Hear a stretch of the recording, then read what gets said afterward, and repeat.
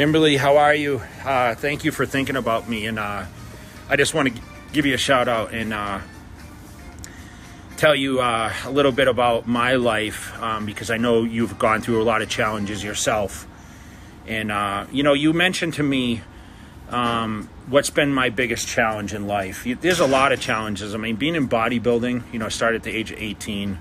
I retired at 40, and I obviously had a lot of ups and downs. But we can talk about winning and losing competitions because our goal was not attained. And I always talk about the failures and what I did, whether business or relationships or with bodybuilding. I've been through it all. I was married, went through a divorce. Around the time I went through a divorce, I actually was towards the tail end of my career.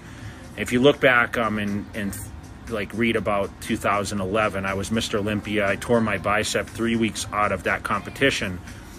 And at the same time I was going through a divorce, I lost my dog around the same time, about a week before I tore my biceps, 3 weeks out from that competition. I lost that competition.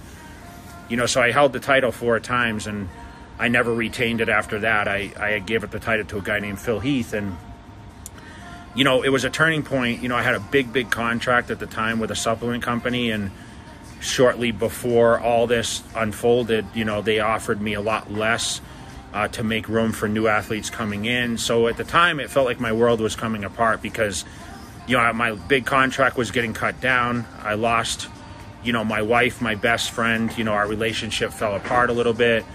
I tore the bicep, lost my dog. So for me, it was a huge setback. It was a lot